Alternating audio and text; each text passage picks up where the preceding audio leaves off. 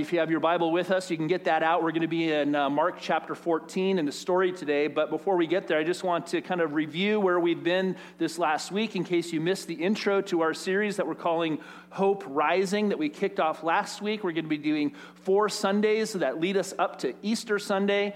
And we started off by recognizing this one really significant and important truth that many of us don't realize very often. But did you know that life is hard? Right? Amen? Yeah. Life is difficult. You don't have to be alive for more than an hour to know that life can be painful. It's difficult, but when life gets hard, the challenge is that it often opens us to questions that maybe we hoped we'd never have to ask.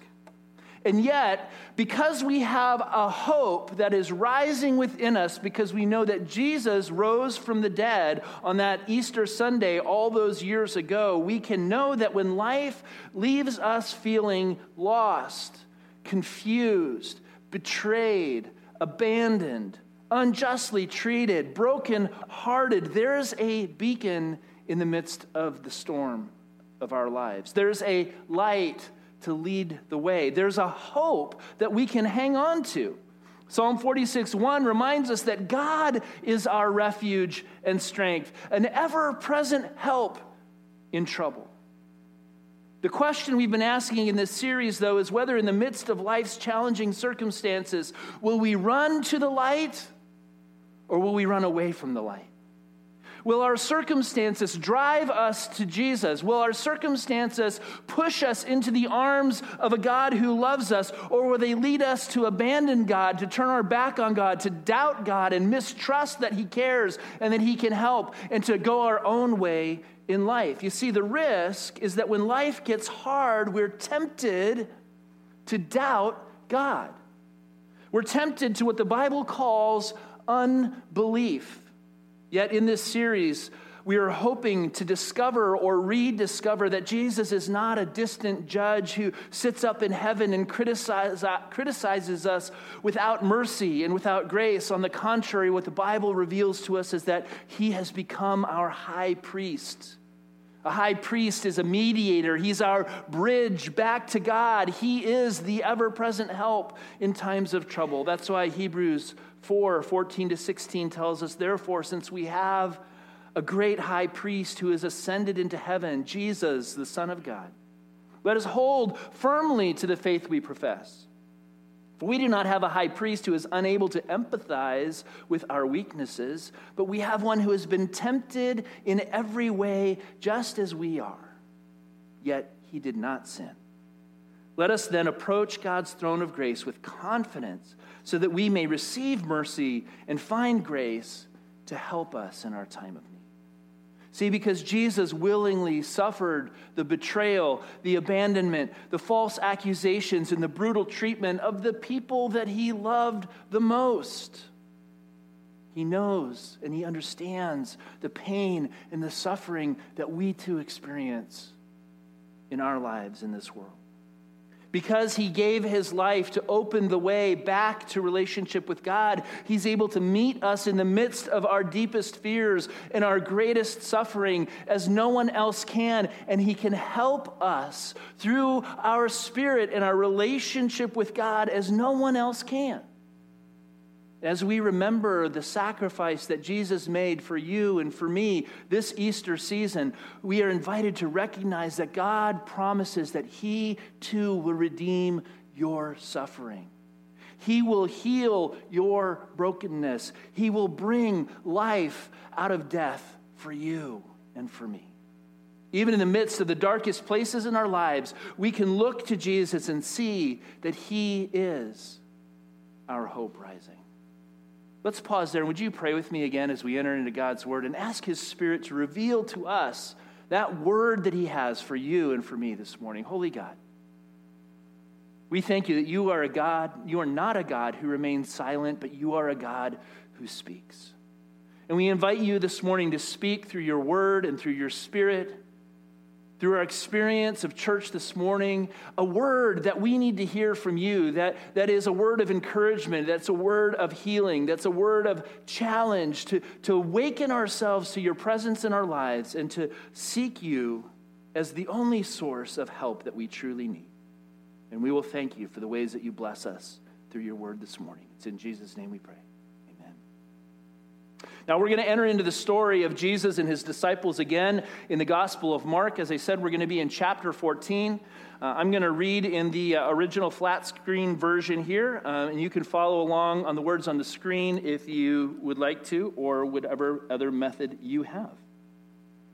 In verse 32 of chapter 14, the story continues that this is after the Last Supper. They celebrated the Passover feast, and then they went to a place called Gethsemane, and Jesus said to his disciples, "Sit here while I pray." He took Peter, James, and John along with him, and he began to be deeply distressed and troubled. "My soul is overwhelmed with sorrow to the point of death," he said to them. "Stay here and keep watch." Going a little farther, he fell to the ground and prayed that if possible, the hour might pass from him. "Abba, Father," he said, "everything is possible for you. Take this cup from me. Yet not what I will, but what you will." Then he returned to his disciples and found them sleeping. "Simon," he said to Peter, "are you asleep? Couldn't you keep watch for 1 hour? Watch and pray so that you will not fall into temptation. The spirit is willing, but the flesh is weak." Once more he went away and prayed the same thing. When he came back, he again found them sleeping. Because their eyes were heavy, they did not know what to say to him. Returning the third time, he said to them, "Are you still sleeping and resting? Enough! The hour has come. Look, the Son of Man is delivered into the hands of sinners. Rise, let us go. Here comes my betrayer." Now, I don't know if this story of Jesus' experience touches any places in you, in your experience of life in this world. But let's just take a minute and think about the reality of what is happening here for Jesus and between Jesus and his disciples. See, after sharing this Passover feast with his disciples, acknowledging that he is going to be broken bread and poured out wine to meet the needs of a lost and hurting world, and recognizing, he already acknowledged that he was about to be betrayed by the ones that he loved the most. Jesus takes his disciples out onto the Mount of Olives, into this garden called Gethsemane, which simply means oil press. And he went to a quiet and a secluded place in order to pray, in order to wrestle with God, to pour out his heart and to process his emotions. Have you ever been in a place like that where you just needed to get away? And you just needed some quiet space to be able to just wrestle with everything that was churning inside of you? See, once he's there, he invites his most trusted friends, right? His inner circle of Peter, James, and John, his besties, right? He invites them to go a little further with him and to join in encouraging him and supporting him as he prays. And if we think about the story, Peter had just boasted that he would stand with Jesus through all of his trials, even if it meant his own death. Right? And if you go further back in the story, James and John had claimed and promised that they could drink the cup that Jesus was going to drink. Yeah, we can handle it. We're with you, Jesus. And so these trusted friends in this quiet, secluded place, he comes to them and he shares his heart with them. And he asks them to stay awake and pray with him while he goes a little further. And he prays for himself. And he says, "My soul is overwhelmed with sorrow to the point of death. Stay here, keep watch with me. I mean, do you ever think about Jesus in terms of his transparency of revealing his own inner struggle in his life, the psychological and emotional pain that he went through as becoming human in this world? He's not this glorified, deified, glowing Jesus on a cloud. He's a fully human being that experienced life in this world. My soul is overwhelmed with sorrow to the point of death. Jesus is their rabbi. He's the master. He's their teacher. He's their lead pastor. Essentially, he takes his three best friends aside and he lets them know that he is not doing well. He's struggling personally. He's not okay. He's stressed out. He's overwhelmed. Have you ever been there? I have. The phrase sorrow to the point of death apparently was a common phrase used to indicate that someone was in extreme psychological and emotional pain and suffering. He was in anguish on the inside. Have you ever felt sorrow to the point of death? Have you ever been in extreme anguish on the inside and yet you never felt like you could let anyone know? Maybe you're feeling that way here this morning. And we keep it inside. We stuff it and we hold on to it and we don't feel like we can go anywhere with it, because if we reveal to people that we're not okay, that we're not doing well, that we're overwhelmed, they're going to look down on us. They're going to think that we don't have it all together. I mean, this is America. You're supposed to be able to pull yourself up by your bootstraps and make it happen. And if you just try harder, then everything should be okay, right? Or maybe you haven't felt that you've had anyone in your life that you can trust enough to share the truth about what's going on in you, because maybe they're just going to go off and fall asleep and not really care. You understand that Jesus knows what that's like? He understands the intensity and the painfulness of extreme suffering that we experience in this world. And Jesus here in the story is not in a good place. He's in the thick of it. He's in the heart of darkness. And he asks his closest friends to stay with him and to keep awake and to keep watch, to keep vigil. We're going to talk a little bit more in a minute about what this idea of keeping watch is. But first, the story tells us a bit about his interaction with God. And I think this is telling too. Verse 36, he says, Abba, Father, everything is possible for you. Take this cup from me. Yet not what I will, but what you will. Now, isn't it amazing that the Savior of the world, on the night before he goes to the cross, prays to the Heavenly Father, if at all possible, I don't want to do this.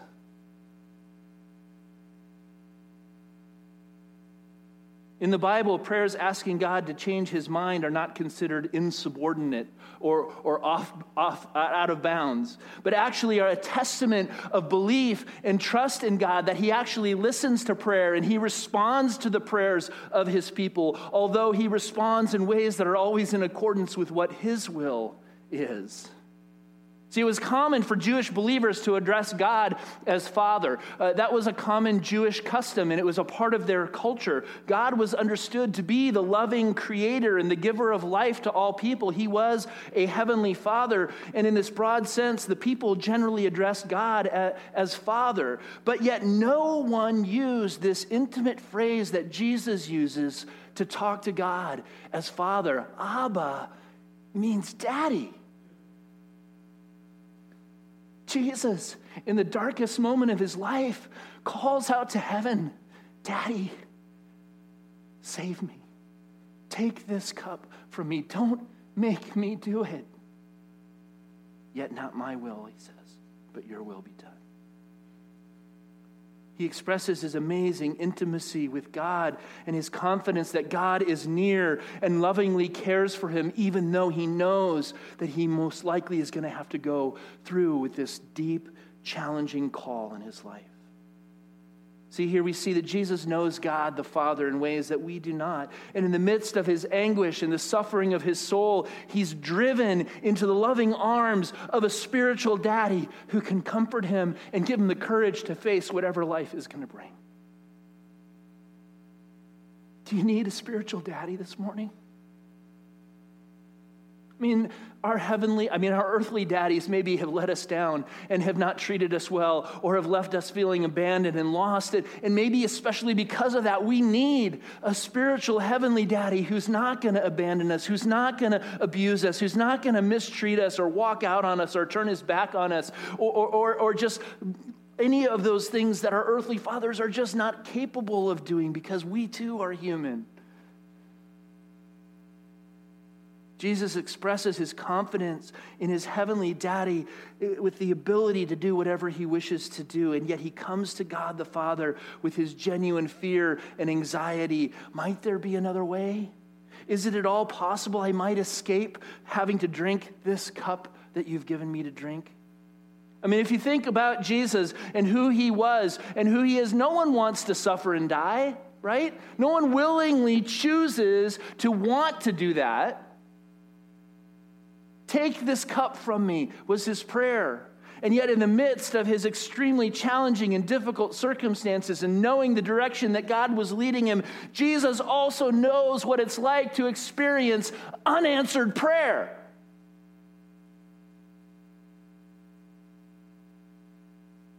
Or it might be better to say that Jesus knows what it's like to not get the answer he was hoping for. See, there's no voice from heaven here, and as there were in other times, proclaiming, "This is my son whom I love." There's no dove that descends from heaven. There's no ministering angels that appear to serve him. Jesus knows what it's like to experience the seeming silence of heaven in the midst of his deep anguish and despair. You ever felt that before? I know I have. And yet, because Jesus completely trusts in God as his heavenly Father, as his spiritual daddy, he's also willing to be completely obedient to whatever God's will is and knows and trusts that it's the best for his life. He understands that if God doesn't grant the answer to the prayer that we are seeking, it doesn't mean that he doesn't care for us. It doesn't mean that he doesn't know what we're going through. It doesn't mean that he's not prepared to guide us and to help us and to lead us in our lives, perhaps in ways that we don't even yet know or can't even imagine. That's why it requires faith. Do we recognize that we too, in God the Father, have a loving spiritual daddy that knows us and that loves us and that cares deeply about our own experiences of pain and suffering in our own lives? I remember I had one of my Garden of Gethsemane moments at the end of seminary. I call it that, right? So I grew up in the church. I was a pastor's kid, and I'd seen the good side of church, a lot of the loving, wonderful things that church can be and could be, but I've also seen the ugly side of church, right? Those who are supposed to understand what love is about treat each other the worst. To see how just as Jesus experienced betrayal and abandonment and abuse by those who he loved the most, we can experience those kinds of things in church ourselves, right? And I believe God was calling me to become a pastor in a church. And I said, "Oh God, please take this cup from me." Right? If at all possible, I'll go on mission. I'll start a parachurch organization. I'll do something with students. But just don't make me serve in the church because I know how painful it can be. And God took me to Ephesians 5 and had me read that chapter where it talks about how husbands should love their wives as Christ loved the church, and that we should submit to one another out of reverence for Christ, and all of this talk about marriage. And he took me to the very end of the chapter, and Paul goes, "This marriage thing is a mystery." I'm talking about church. And what Jesus said to me, who better to love my bride than the one who understands her brokenness and can love her to become the restored bride that I want her to be? And I was like, fine. God's call often takes us as unwilling participants into places that we would rather not go. But in the end, it's God's best plan for our life and to use us to be a blessing to others so that we advance the purposes of his kingdom in the world. Because Jesus has paid the price to reconcile us back to God the Father as a spiritual, loving daddy. We too now have access to God in the same way, and we can experience as an intimate, loving Father who doesn't mistreat us or abandon us, but leads us on the path to our good and to his glory. Again, the real question is whether our experiences of life in this world will cause us to doubt God and to run from God, or will they cause us to run into the open, loving arms of the God who wants to welcome us back to himself. See, I think that's why Jesus strongly encourages his 3 best friends to stay awake, to pay attention, keep watch. In verse 38, he says, "Watch and pray so that you will not fall into temptation. The spirit is willing, but the flesh is weak." We talked about this last week. The real temptation that Jesus is talking about is the temptation to unbelief, to doubt God. In the midst of our circumstances, we can believe the lie that God isn't there, that he doesn't care, that he's not going to help, that he can't find a way through the mess. It's a failure to trust God and to believe what God has said and to give ourselves to his will and his plan for our lives. And it's as a result of unbelief that we then give ourselves over to other unhealthy and spiritually unproductive choices in our lives. When we begin to doubt that God is a loving Father who works all things for our good and for his glory, we open ourselves to believe the lies of the enemy that cause us to further doubt God and to run even further away from him instead of running to him for help. See, for Jesus, to keep watch means to stay awake spiritually, to pay attention to what's going on in your own heart and the thoughts in your own mind, and to ask, is that God's truth, or is that the lies of the enemy or the lies of the world around me? And when we find ourselves struggling and experiencing internal pain and distress, does that pain and distress become a trigger to drive us further into God, or does it drive us further away from God? See, Jesus knows that we're not going to be perfect in all of this, right? He understands that our spirits are willing, but in our humanity, in our flesh nature, we are weak, and we're not going to do this perfectly. His own 3 best friends couldn't stay awake and pray with him because they didn't understand the crisis that was already upon him. And they, like us, need God's help in order to stay awake spiritually. That's why Jesus was willing to drink the bitter cup that he was asked to drink for them and for you and for me, because we all need rescue. We all need help. We all need a Savior. He didn't want to suffer and die, but he was willing to trust that God's call and plan for his life was ultimately better than whatever his own emotions told him was best for himself. His willing obedience to experience the pain and suffering of life in this world is what opened the door for us to be able to approach the throne of grace with confidence. Because we come to God now not as a heavenly judge and jury, but as a spiritual Father, as a loving daddy who treats us with compassion and mercy and grace, and he'll let us squirm around and cry and complain, and he'll stay with us through all of the range of emotions until we finally calm down and can listen to his voice in our lives. See, we too need to stay watchful in our own lives. We need to be on guard against our own thoughts and emotions that would seek to pull us away from Jesus in our lives and away from our faith that becomes the anchor for our souls, Hebrews says. And I'd also like to suggest for us this morning that this is one of the key pieces of what it means for us to be the church together. We are supposed to be Peter, James, and John for one another, but not besties who fall asleep, but besties who stay awake in the middle of the night. Do you have 2 or 3 friends that you can call at 2 o'clock in the morning when you're not doing okay, and they say, "I'll be right over"? We all need those people in our lives. That's why we say here at Faith Covenant Church, you need to be in a small group. You're not going to grow in your faith. You're not going to experience church if you don't have a few other people in your life that you're building a more intimate, trusted relationship with. And maybe that's just 1 or 2 people, or maybe it's 8 or 10. It really doesn't matter how many, as long as there are some. How do we help one another to stay awake spiritually? Because none of us can do it alone. We need to prepare our hearts and our minds because none of us knows when the next crisis will hit. Right? You notice I didn't say if. None of us knows when the next crisis will hit, but we know it's going to come. And that's why we need to stay vigilant. We need to stay awake. We need to pay attention. We need to keep watch over our souls and the souls of those around us so that when it comes, we're reminded that we have a refuge and a strength in God and we can run to Him for help. But if we aren't spiritually prepared and awake, we run the risk of having our circumstances derail our relationship with God and lead us into even more dark and painful places in our lives. Enough.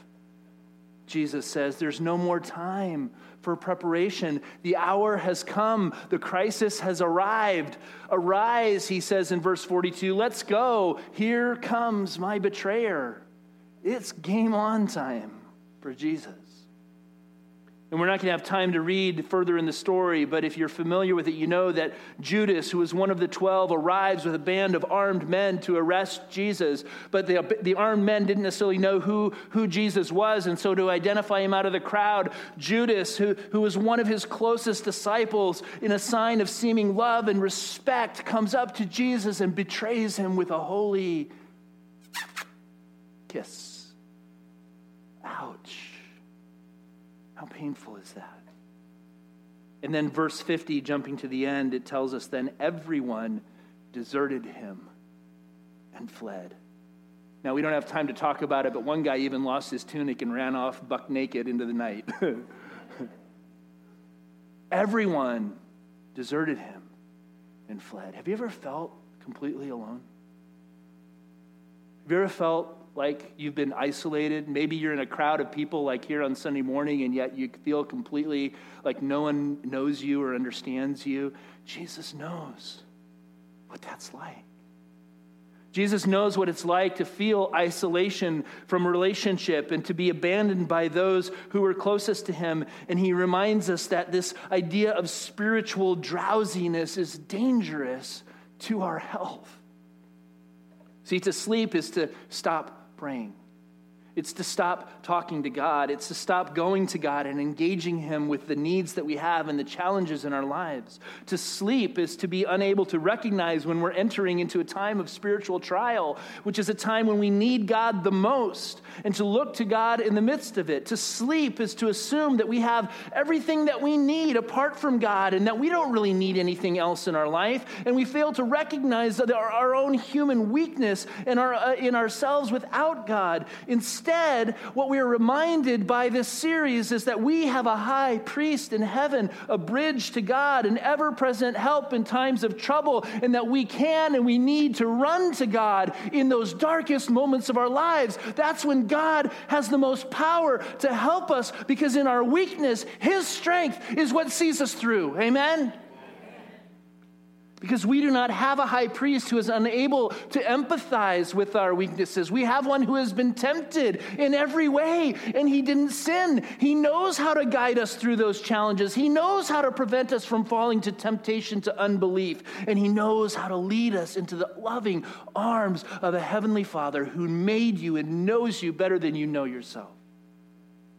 Therefore, Hebrews 4:16 tells us, let us approach God's throne of grace with confidence so that we may receive mercy and find grace to help us in our time of need. As Christians, we can approach God with unabashed openness, without shame, without guilt, because God alone is the source of what we need the most.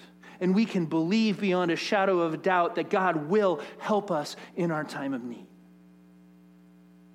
This Easter season, as we remember Jesus' sacrifice for us, and we celebrate his resurrection, we also must remember that even when life leaves us feeling lost and confused and betrayed and abandoned, unjustly treated, brokenhearted, there is a beacon in the storm. There's a light to lead the way. There's a hope we can hang on to.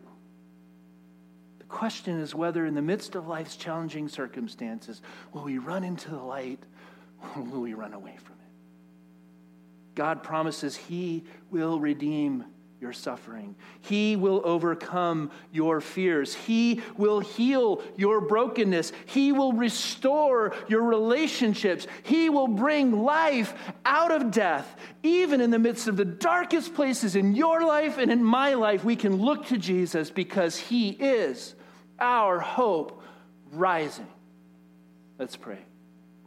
Holy God, we thank you that as we look to the pain and the suffering in the anguish of Jesus, we can have hope that he willingly chose to go through the darkest, most painful experiences of life in this world so that we could find hope and help and healing in the midst of our own experiences of pain and suffering. Give us the courage this morning, God, to run to you, to understand that you are a spiritual daddy who wants to love us and care for us. And that even though sometimes your answer to our prayers might not be the ones we're hoping for, we trust that your answer is the best, and we put our faith in you and are willing to walk in obedience to your will in our lives. God, weave us together as a community of faith and trust that encourages and helps one another to stay awake spiritually in the middle of night, in those dark time places. Help us to be available to one another, to pray for one another, and to seek your will and your help in our lives. And God, we will thank you and praise you for the ways that you bring your healing, you bring your restoration, and you bring life out of death for us. It's in the mighty name of Jesus, who gave his life so that we might have life and have it to the full. Amen.